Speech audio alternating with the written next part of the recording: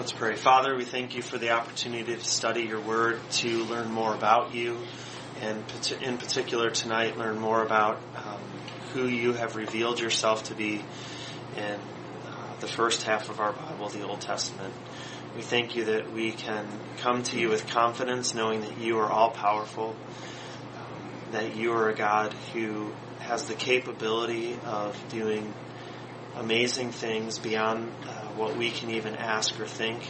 So we ask that you would help Jim's mom tonight, that you would give her body strength to heal and to heal quickly, that you would, if it would be your will, to reduce her pain and give Jim and their family the sustaining grace to take good care of her,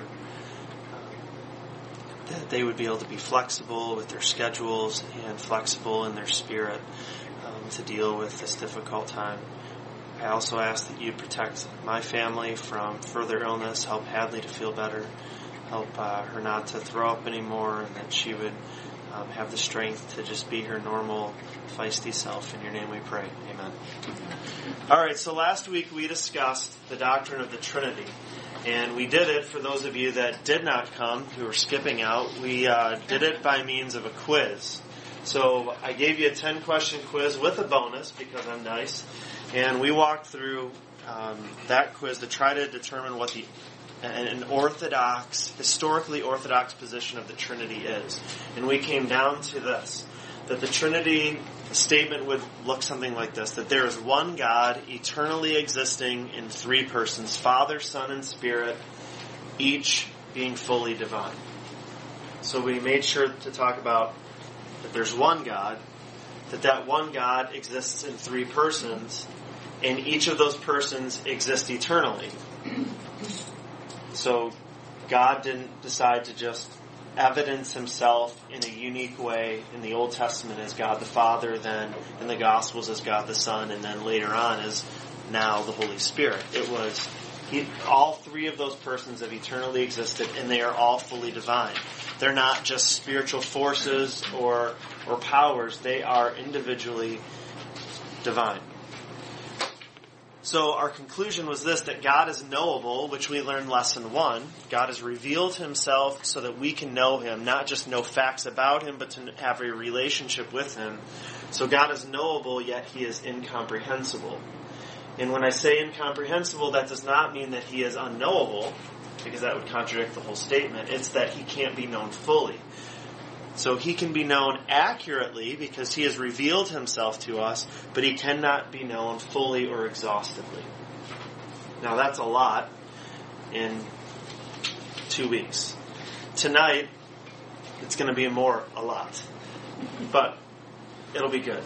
Hopefully it'll be helpful. And our goal tonight is to discover that the God of the Old Testament is a promise-making God. That the God of the Old Testament is a promise-making God.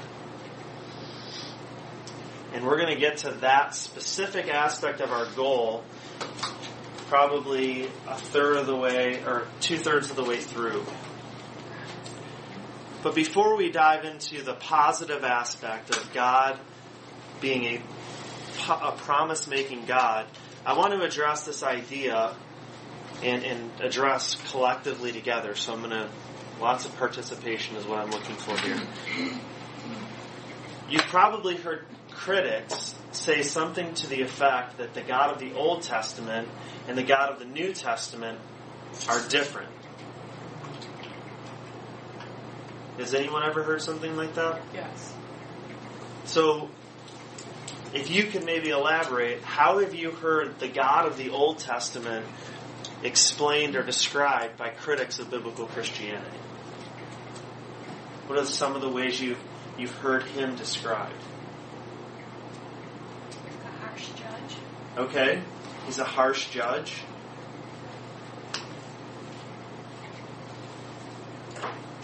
I'm not trying to trick anyone, I promise. Some people might think he was more interactive, maybe in the Old Testament than in the New. And then he spoke directly to people as opposed to through his word. Okay.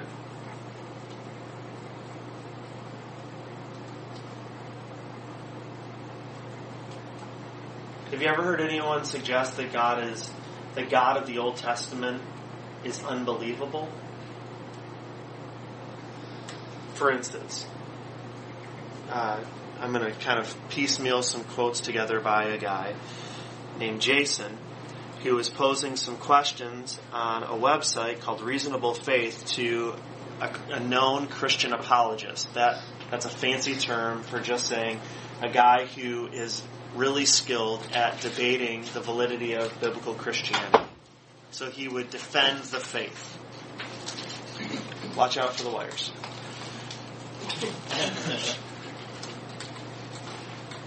And this person, Jason, said, the area that bothers me quite a bit is what to make of the Old Testament of the Bible. What I mean, Professor Craig, is that the Old Testament makes some claims and or paints a picture of God that seems so far out there compared to the New Testament. For example, and he gives two, I'm only going to read the first. Number one, extraordinary miracles, such as Jonah living inside of a whale, a talking snake in the Exodus story, which doesn't seem to have any historical or archaeological proof. Is it really reasonable to believe that all of the seemingly outrageous supernatural events reported in the Old Testament were literal and took place, despite, for example, there being no evidence of the Exodus? So here's a dude who looks at these supernatural events in the Old Testament, which we have to confess, there were a lot of them, right? Only parallel to that of Jesus' ministry in the Gospels. Then we get to the epistles, and yeah, there's some supernatural stuff, but it kind of tapers off. And then now, we don't really see any of that. Although it's probably happening, we just don't see it. At least it's surely not happening to the in the quantity that it was then.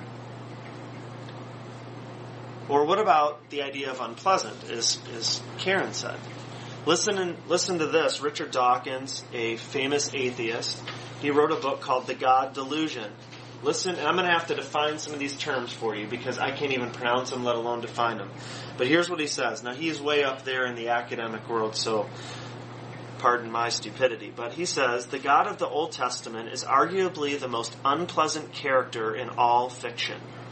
Jealous and proud of it, a petty, unjust, unforgiving control freak, a vindictive, bloodthirsty ethnic cleanser, a misogynist, that's a hater of women, homophobic, fear of homosexuals, racist, infanticidal, that's baby killer, genocidal, exterminator of people groups, filicidal, a killer of one's own family, pestilential, producer of plagues, some sort of megalomaniac, I don't know how to pronounce that, delusions of greatness.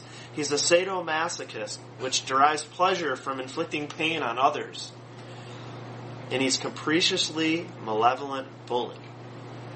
That's what one atheist claims of the God of the Old Testament. It's hard for me to read that, not only because I can't pronounce half the words, but also because I can't imagine speaking those words of God. And this guy wrote it in a book called The God Delusion. But this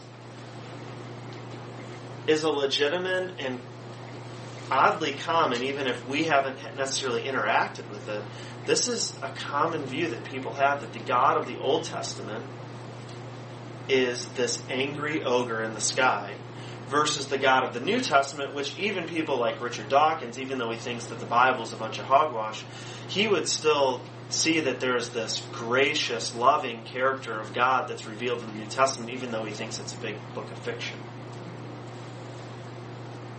So, maybe if I could ask you this, what evidence from the Old Testament do you think that one of these critics, like Richard Dawkins or this guy named Jason, might use to support their view of God being this control freak? Okay? Give me others. There's plenty. So, what? Passover. Okay. But in that case, there's at least a good side, right? Because Israel's saved, but in the Passover he's slaughtering the firstborn of all the Egyptians. All the plagues of Egypt. Having Saul go in and kill a whole people. I mean, killed their women, children, animals, everything. Although he didn't kill the animals. Are you talking about with the Amalekites? Okay. City of Jericho. Yeah. City of Jericho. March around the walls fall down. Vince? The lineage. Like, he begat him, and all the way down to, from David to the Jesus. Okay. You know. What about the flood? I mean, he just desecrates everything, right? Except for one family. I was thinking in a very personal way, Job. Okay. Yeah, here's this guy. He's a nice guy, so go ahead, Satan. You can have your way with him. You can do anything you want to him except take his life. So, Genesis flood, Sodom and Gomorrah, destruction of Jericho, Amalekites, Job. Choosing of Israel versus any other, Yeah.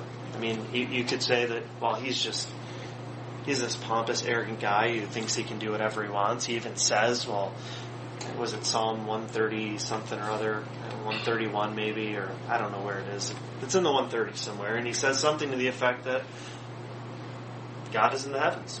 He can do whatever he pleases. Like, jeepers. I mean, that doesn't sound very cool. I mean, in one sense, right? So, do these people have a point?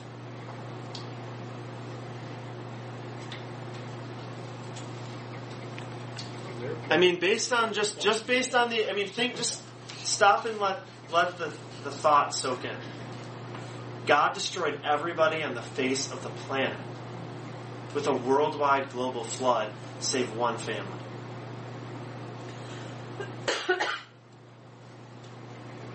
God desecrated in flames 2 cities called Sodom and Gomorrah. And it reeked like sulfur. He also gave them lots of chances, too. Okay. I mean, it talks specifically regarding those cities that they were given, chance upon chance. Well, what about the Canaanites, though? I mean, at Jericho, right? Because, I mean, they were just living in the land. Right? I mean, they just happened to be living. Did they? No, maybe they didn't, but they were living in the promised land. And so God says, well, hey, that's your land. Go for it. Go around the city, walls come down, they destroy everything, or they were supposed to, and I can't help but think of the word picture of the potter and the clay. Romans 9, I think. Yeah, I just am reminded of that when, in the context of what you're talking about, is God being viewed by some, particularly atheists or agnostics, as being a horrible, wretched God who's jealous and all of those negative things. Yeah, I'm reminded of the fact that He's our Creator. And yeah, but isn't He? I mean, don't you see? I mean, is there any sense in which you feel the sting of what they're saying? That, well, okay, so yeah, God's the Creator, but He's this Creator that just zaps people when He doesn't like them or doesn't like what they do? Or, oh, they were in my people's land, so. From a worldly standpoint, yeah, you can see what they're saying. not when I don't agree with it, but I can see why they say it. So how would you guys deal with that? So if I came to you as a critic of biblical creationism, and I'm Richard Dawkins standing in front of you, and I say, hey, this God, he's a control freak, and he's all about just genocide. He's just about wiping a whole people group out of the picture because they wronged him. I'd say they're right. He is a control freak because he's allowed to be. And he's wiping out sin, and we're all sinners. So, okay, you're absolutely right. He got rid of Sodom and Gomorrah because anybody with any kind of moral compass would say, the atheists think homosexuality is now a choice, and it's so. Yeah, I can see where they're coming from, and a lot of it is true, but depends on how you look at it. Okay. I mean, if he created everything, does that not give him the right to make the rules? Yeah. That's what Okay. it is. I mean, that just makes sense. It does to me. But they're going to argue that he didn't create it. Well, of course. Well, then you say... Well, but I think that they're even looking at it assuming that God is the creator. Okay, let's just... If an atheist is saying, well, this God of the Old Testament is just a big pile of fiction, right? And so if they were to assume, for the sake of their argument, well, so you believe in this God who's the creator of everything and who just blows stuff up when he doesn't like it? That's kind of the projection that they're coming from, or the side they're coming from. So I guess, so one way we would deal with it is we would look at this and step back and say, well, God is our creator. He gets to make the rules. But what about the specific instances? Don't you think there's some measure of an appropriateness to, let's go back and look at those specific instances to see what in the world's going on? Why did he destroy everybody in the flood? Because he looked down and he saw that man was only evil continually in their heart. Man had rejected him, and it grieved him that he even made man because of the evil that they were living in. So, well, then they're gone. Yeah. Because they were violating his holiness by the sin that they were committing. So he had to punish sin because he can't, I don't want to say he can't deal with holiness, but holiness is not his character. So something had to happen. So let's keep in mind what Jim said, because I think that's an important piece to keep in mind. He's the creator. He gets to call the shots. If we were to play the whole, and I hate to even do this because I'm not good on my feet when it comes to this kind of stuff, but I'll go out on a limb here. If you were to play the other side and say, okay, well, let's say there is no God. Let's take the atheistic worldview. Well, how in the world is any of that wrong anyway? On what basis do they have any sense of wrong or right in the first place? Because all it is a survival of the fittest, naturalism to its core, whoever's the biggest and best. So all it is that war, that genocide. It's the survival of the fittest. The fitter, the stronger survived, and the weaker failed. And so those that are stronger get to go on and procreate and produce better, more strong people. So what's the problem from an atheistic, evolutionistic worldview? Well, there wouldn't be a problem. So it's kind of silly that a guy like Richard Dawkins, who's an atheist, he's using a moral compass that he's borrowing from the Christian worldview. The only way he can even know that there's a right and wrong is if he is created in the image of God with a bent for what is right and what is wrong. Without God, we can't even know if there's right and wrong. So, how would we address if we dealt with the specific instances that I just cited?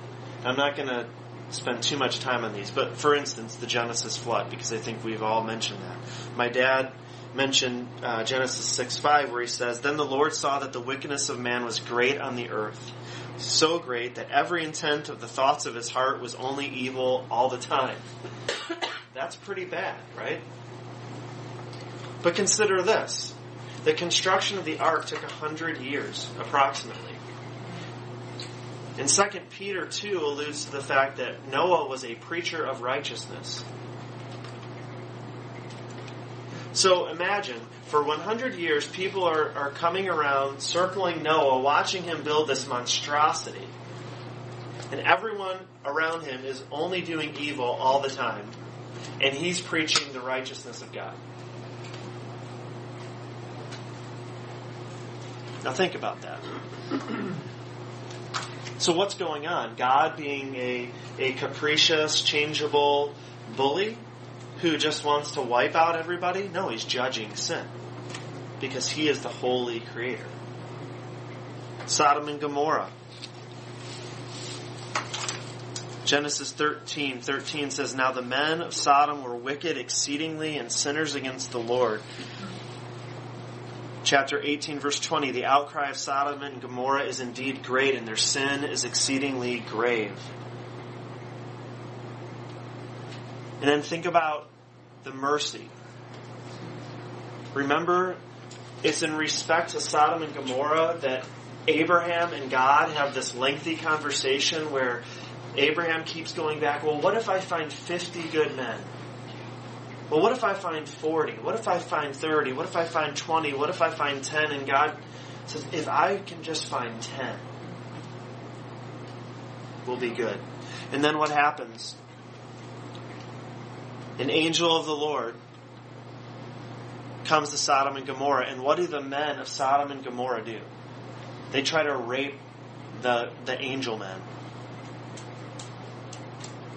And they were from all sorts of different age groups that these men were coming from. And the idea that is being captured is he couldn't even find 10. So what does God do? He doesn't capriciously bully the people of Sodom and Gomorrah and then incinerate them with a sulfur-like fire. He judges them rightly and justly because of their sin, right? Essentially, the people that, all the list of things that you mentioned that this guy said about God, they're all taken out of context. But based on what Scripture says about each of those types of things, whether it be, wants to kill children, or wants to be a dictator, or whatever things he said, they're all taken out of context. If you look at Scripture, the way Scripture explains them, there's a valid reason God did everything that He did. It's not like, oops, made a mistake there. No. Yeah. Everything is done for a purpose. God's purpose. So I'm just going to stick with those two examples. But I think you get the point. So one way we can deal with these critics is we can obviously keep in mind God is the holy creator. He does whatever He pleases. Number two, we look at those specific instances and we look carefully at them and we see, there's more going on than God just being this dictator. But number three, I think we ought to consider what the Old Testament has to say about the loving grace of God. So my question to you is, how has God demonstrated His loving grace in the Old Testament? We'll get to the New Testament next week. But how has God demonstrated His loving grace in a very clear and present way in the Old Testament? I think He did in Job. Okay. I mean, yes, He took everything away from him, and it could never ever be replaced, but look how much He gave him back after that. Okay. I think right in Genesis, where after Adam and Eve sinned, they should have died, and He spared their lives, and He also prevented them from going in the garden, and that was merciful too. Okay. It was pretty long suffering with Israel. Yeah.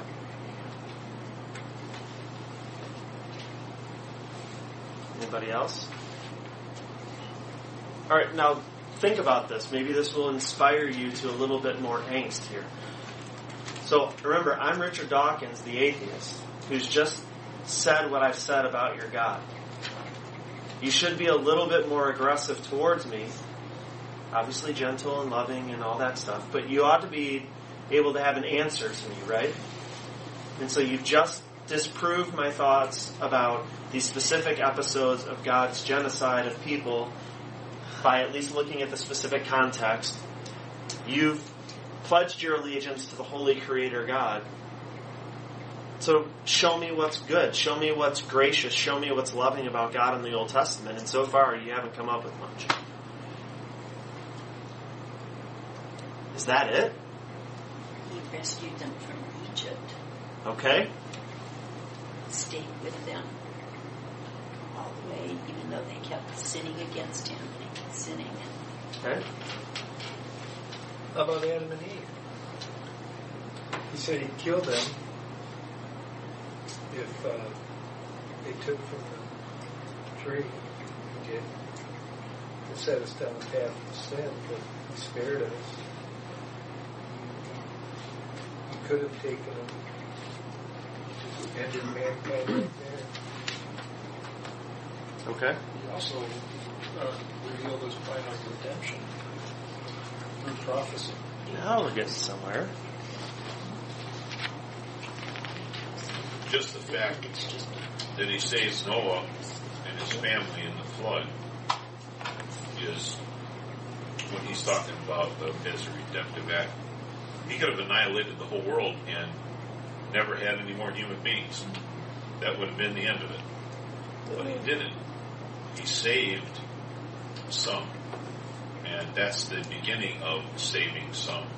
Was obviously saving, as Jimmy said, saving Adam and Eve. You know, could have could have done away with people at the Tower of Babel. But he just scattered them and dispersed them around the earth. But I think Noah's the big one. He didn't need to save Noah. Everybody could have died. That would have been it. But he didn't. And those he did keep around, that's where the lineage all the way down and where Jesus came. All right. If you got your paper and you haven't filled it up with notes, flip it over. And I'm going to draw you pictures because I am an awesome artist. Not really. I will just let you. This is a little insight on Troy Fisher's way of making sense of things. So I have to write things out. I can't just type stuff into a computer and it all makes sense. I've got to. So we've got the scenario, and I want to make sure that we all keep it straight. Where is the love and grace of God in the Old Testament? Well, let me set that for you in the context of the big picture of God's whole story, okay? So we'll title this one, God's Big Picture. By the way, there's a great book called God's Big Picture, and I'm not stealing it from this, but his name is Robert Vaughn. That's very good book. So, You gotta understand this, right? Oh, my bad. His father. Bob's big picture. All right, so here we go. We're going to start here in the Garden of Eden. Hopefully, Vince, you can understand my calligraphy here at the end of this. Now, in the Garden of Eden, God creates. Adam and Eve are in what I would call a right relationship with God.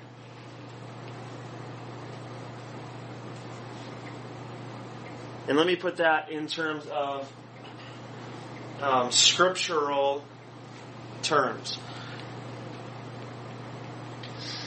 God was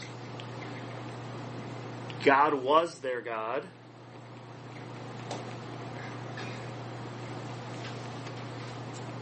And Adam and Eve were his people. That should resonate. I will be their God. They will be my people. And right at the get-go, even though that promise is not stated, it didn't need to be because it existed. I will be their God. I was their God. And they were my people. But then something tragic happened. Right? The fall happened. And the relationship went from right relationship to broken relationship.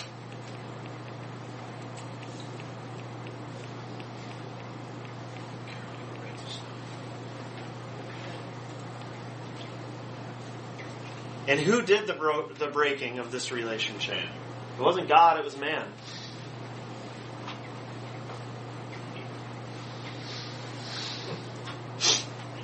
Now, think about the end before we get to the middle. The end of the story is this: the new heavens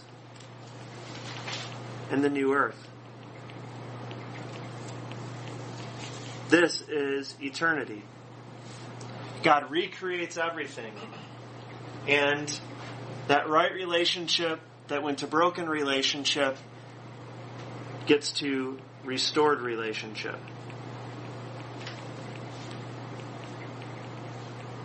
Where God will be our God, and we will be His people.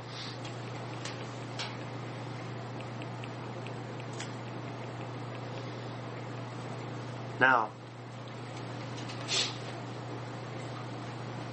here, let me see if I can shut a set of lights off, because some of you are squinting right there.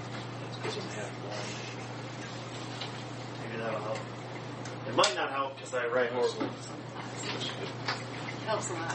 It does? It does help. It does. So, what's happened in between the fall and the restored relationship? Some intervention has to happen. And here's what I'd like to draw your attention to, and it's this. Something called the seed promise. And you're probably thinking, what in the heck are you talking about, Troy? The seed promise.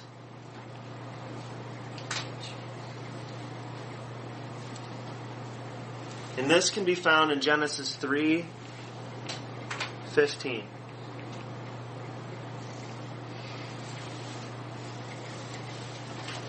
And from that moment on, after the fall, God could have rightly and justly squashed everybody, right? Right.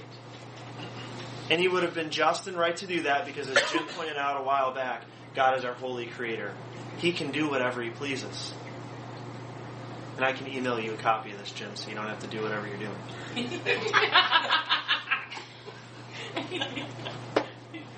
But instead, if we want to find in the pages of the Old Testament the grace of God, we don't have to look any further than the 3rd chapter of the story, right? Where when the relationship went south, on account of man's rebellion, not God's problem, man's problem, broke the relationship, God promised divine intervention to rectify the broken relationship. And so we have, in this in-between, from the fall to the new heavens and new earth, this process of God restoring and righting the relationship.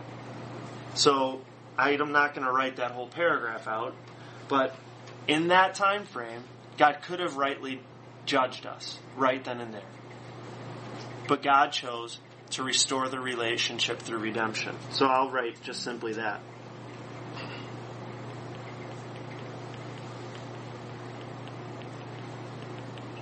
Whoa.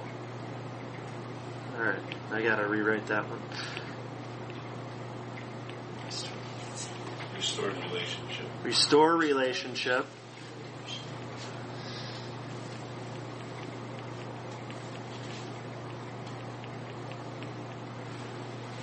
Redemption. Now, this whole time frame between here, the fall, and here, we have the Old Testament and the New Testament. Okay? So if I just divided this like that, we have the Old Testament and the New Testament. So, how did I put the goal of this lesson? It's to discover that the God of the Old Testament is a promise-making God. Do you want to look for the love and the grace of God? Look at the fact that He is patient that He, instead of squashing us like the little rebellious bugs that we are, He, in patience, in grace, in mercy, in love, made promises to us. Promises to restore the wrong that we created. That's love. That's mercy. That's the grace of our Lord Jesus Christ seen in the Old Testament. We don't even know that Jesus is really Jesus in the Old Testament. So now what I'd like to do is, since this class is on the God revealed in the Old Testament, I want to take this illustration right here and kind of blow this up. So we're going to scoot down here, and I'm going to attempt to explain a little bit more, kind of like balloon into the Old Testament picture. And so the Old Testament God, which is the same as the New Testament God, right? He's unchangeable. He's a promise-making God. And I would like to suggest to you that if we understand this idea of the seed promise, the promise of the seed is the promise of Jesus. So Genesis 3:15 promises that the seed is going to come and crush the head of the serpent. In other words, when we know all of Scripture together, we know that that seed is Jesus Christ, who is going to come and do away with sin and death and Satan. And He's going to come and fix this junk that we entered into the world.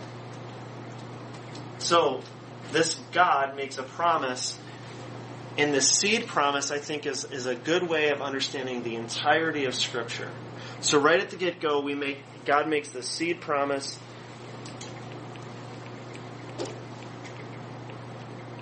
And it begins to expand, begins to progress throughout the Old Testament story.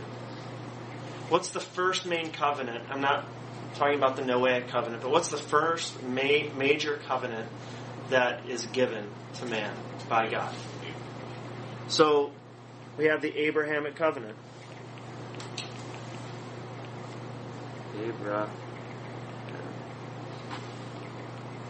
I'm going to run out of space. So this seed promise is going to grow, or we're going to learn more information about this promise, right?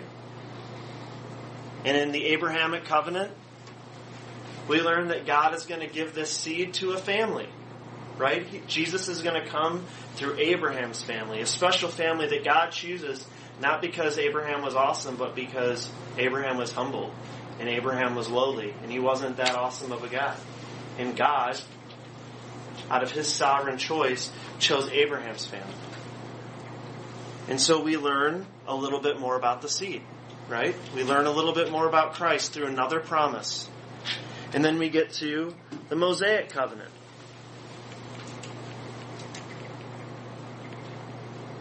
And I guess I should put a little explanation under the Abrahamic. So the seed promise, we learn more in the Abrahamic. It's through a family.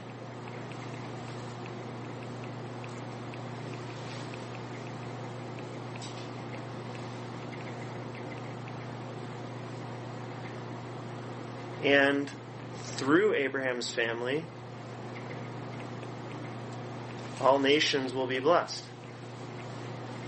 Bless all nations. Yeah. Put that bottom line. Through Abraham's family, bless all nations. And then we have the Mosaic covenant.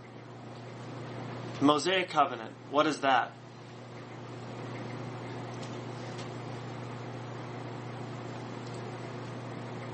It's the deliverance of the nation. The Mosaic covenant is the law, right?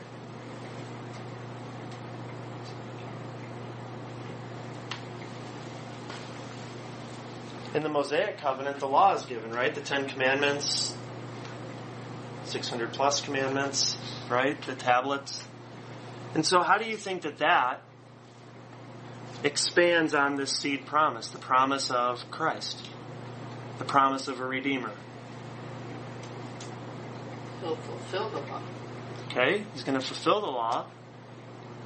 Don't you think that the Mosaic covenant Shows us our shortcomings. exactly? What do you say? It shows us our need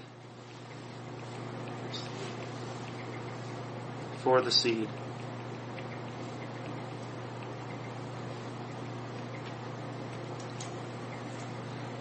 It also institutes, although this not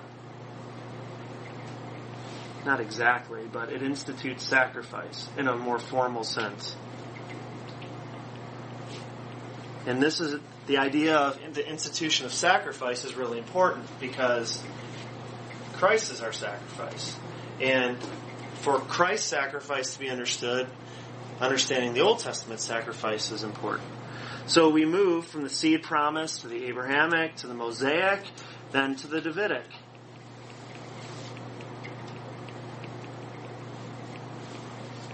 And the Davidic covenant is God's promise to David. And how is this expanded? Don't worry, Linda. We're all right. The seed would come. I just didn't get time to read it. No, don't worry. They didn't talk about any of this stuff. The seed would come through his line. Yep. So we have the seed promise that sounds really vague, going to come through Abraham's family, and through that seed all nations will be blessed. What does that mean? All nations will hear of the saving grace of God. People from every tribe and tongue and nation will be converted and made people of Abraham's faith. And then in the Mosaic covenant, we're shown our need for the seed, for his sacrifice. Then in the Davidic covenant, we find out that the seed is going to be a king.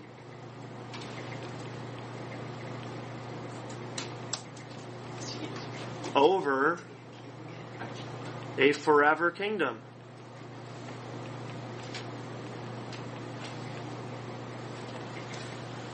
And there should be arrows. I'm trying to make this as small as possible, but there should be arrows because this is in order of the way the Old Testament reveals God's promises. And then the last major promise or covenant is called the New Covenant. And in the New Covenant, we learn that this seed is going to be a once-for-all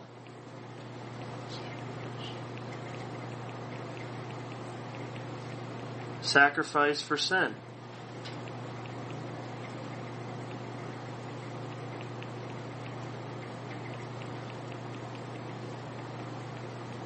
That once-for-all sacrifice of sin is going to provide forgiveness. That sin will be held over us no longer.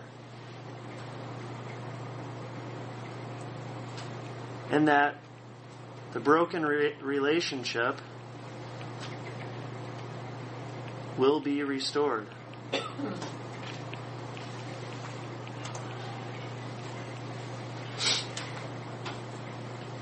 And again, it's only a prophesied promise, so to speak. Yep. Really, the Abrahamic covenant began taking place as God unfolded his plan for Israel through Abraham's family. Same thing with the giving of the law with Moses and the line coming through David. That didn't culminate until Christ was born. Yep. And the promise, but you're getting ahead. The promise of the new covenant. But you're getting ahead.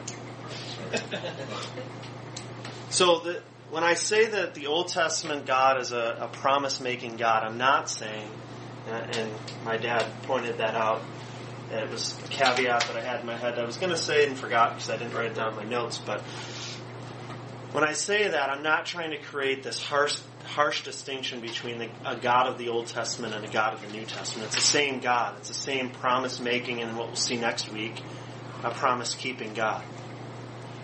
The second God made the seed promise, he started keeping that promise. The second he made the Abrahamic promise, he started keeping that promise. But what I'm trying to drive at and set the stage for is a way for you and I to see the whole of Scripture so that we can see, most importantly for our discussion today, that the Old Testament God is a loving, gracious God who is covenanting himself to his people who have rebelled against him. And that God doesn't just make these empty promises to make us feel warm and fuzzy, but that God, next week we're going to find out, fulfills everything in this culminating work of sending his Son to this earth. And Jesus, the New Testament is adamant, is the yes of all of these promises. He is the cumulative sum total fulfillment of all these things. He is the thing that all of this in the Old Testament is pointing towards. That doesn't mean that every twinge of a verse, every syllable somehow has a direct correlation to Jesus, but the overarching theme of the Old Testament is pointing as a big arrow, as a lighted arrow to the person and work of Jesus Christ. And so that's why I think this idea of a seed promise, the promise of a coming Redeemer, the promise of Christ, and you see all of Scripture with that in view, it starts to make a lot of sense. It provides a framework for us to understand Scripture through. Let me provide you, if everything, your mind's been blown, you can tune out for a second. But I'd like to give you something that helps me. This is just an aside. It's extra money or free for, the $20 you paid to take the class or whatever the cost for the book. But what I try to think through when I'm looking at Old Testament passages, because sometimes I find myself getting wrapped up in the story and thinking, well, what's the point? It could just sometimes easily be just this moral story. And although that exists, here's some of the things that I think when you look at the seed promise and trace it throughout Scripture, this is what can happen. That the whole of the Old Testament, knowing that the whole of the Old Testament points to Christ, here's how it does it. By preserving the seed promise. So when I'm looking at a given text, I can ask, is this passage helping to preserve the line to Christ? Think with me for a second. You get to Noah. And God sees everything as wicked. Why could God not have wiped everybody off the face of the earth? Then he would have to create more people to continue the seed promise. Well, he would have broken his promise, right? There had to be one. And he found that family. And then, a little bit later, you get to Abraham and he makes this amazing promise of how that seed, that Genesis 3:15 seed, is going to come to fruition. And his one son, given to Abraham and Sarah when they're in their hundreds and 90s, in their very old age. And Abraham is standing over his son Isaac with a dagger in his hand, walking there, and Isaac saying, Dad, where's the sacrifice?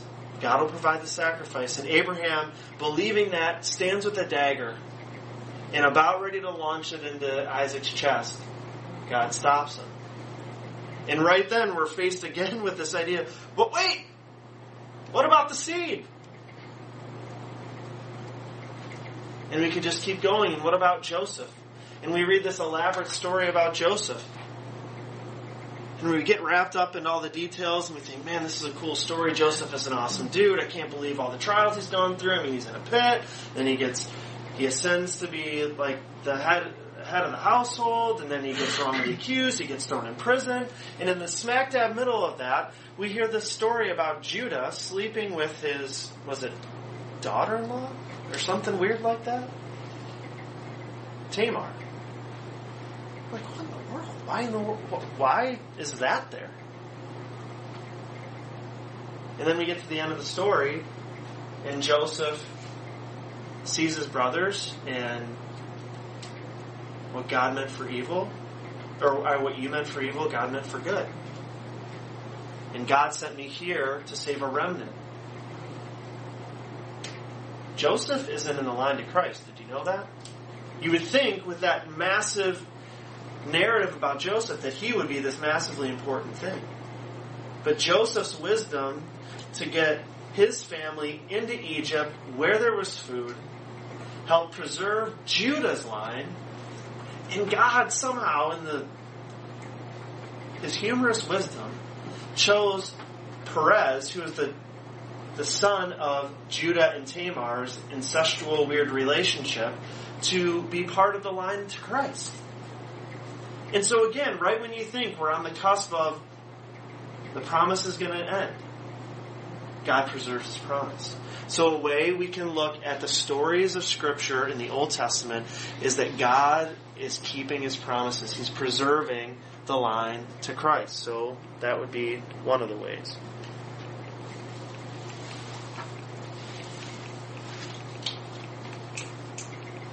And what I mean when I say line to Christ, for those of you that don't understand, Vince mentioned something about genealogies earlier. We think, man, those genealogies are a pain in the butt to read, and they are. But trace through those genealogies, we see the line from Adam to Abraham to David, all the way to Christ. Preserving the line to Christ. So that would be one question we would ask, and I'm sorry about my penmanship. My kindergarten teacher would be really disappointed in me. Another way that the Old Testament as a whole points to Jesus, and another question we could be asking of a given text in the Old Testament is this text predicting or prophesying the person and work or coming of Christ? Predicting / prophesying.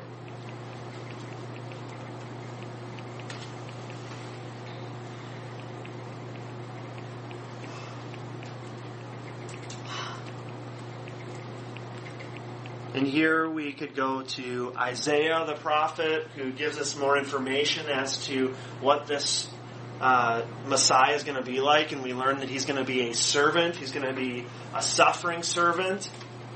And you would think, hey, I mean, he's going to be a king, right? And the Jewish expectation might be that he's going to come and he's going to be this triumphal king. And he ends up dying. So is this text in the Old Testament preserving the line to Christ? Is it predicting something about the person and work of Christ? Is it providing a pattern that Christ will fulfill?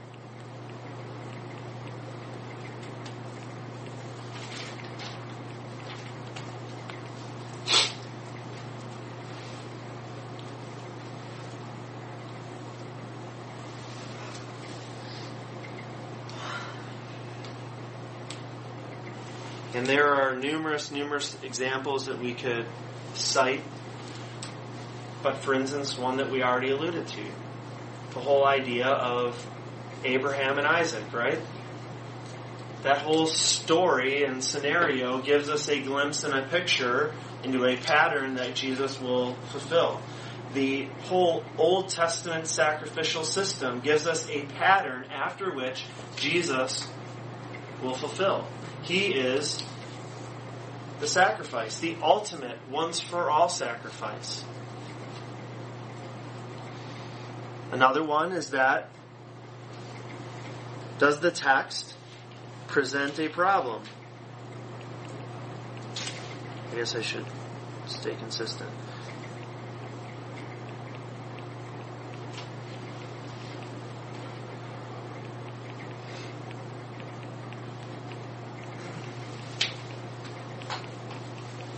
Does the text present a problem that Jesus is going to make right? Like, for instance, the very fact that we are faced nearly every page of Scripture with the problem of our sin, the problem of the fallen human condition, and Jesus is going to right that. The fact that every human being is going to die. Will every human being die? Yep. But we will be raised to new life. Jesus is going to remedy that problem. Then lastly, and for lack of a better word, I say just to keep it with the P's, progressing, or what I mean is expanding the seed promise.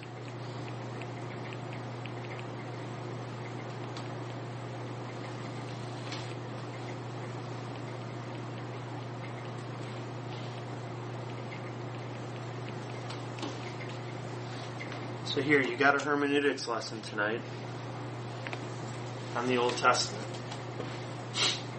But it all relates, right? Because the Old Testament presents to us a loving God who is a promise-making God. In the face of our sinful rebellion, God in His mercy, who could have justly squashed us, made us a promise to send His Son, the seed, the deliverer, the rescuer, as the Jesus Storybook Bible says, He comes with a never-stopping, never-giving-up, always and forever love. And that is our God, presented in the Old Testament.